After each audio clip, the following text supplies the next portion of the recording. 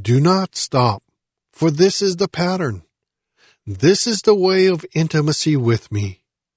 My army has learned the way of enduring and continues to learn of this walk in me. For the days that you are in and the days that you shall see, there must be endurance and continuing intimacy.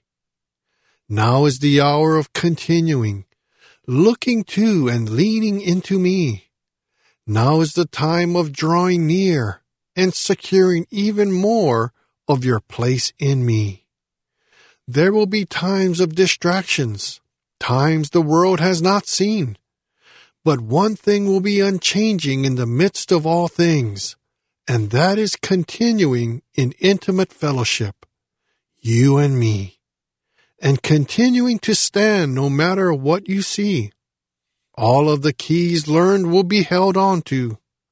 None of these things will be left behind. The greater days, the fulfilling of things you have heard from me are before you. Yet even in the greater days, the greatest of all is the sweet fellowship, the close intimacy that you have with me. For our intimacy is as your sword and your armor. For in intimacy is your strength and might and wisdom and all that you need for whatever life may bring. Hold fast to what you have learned and acquired in me. And above all, hold fast to endurance and intimacy. For these will carry you in my truth through anything.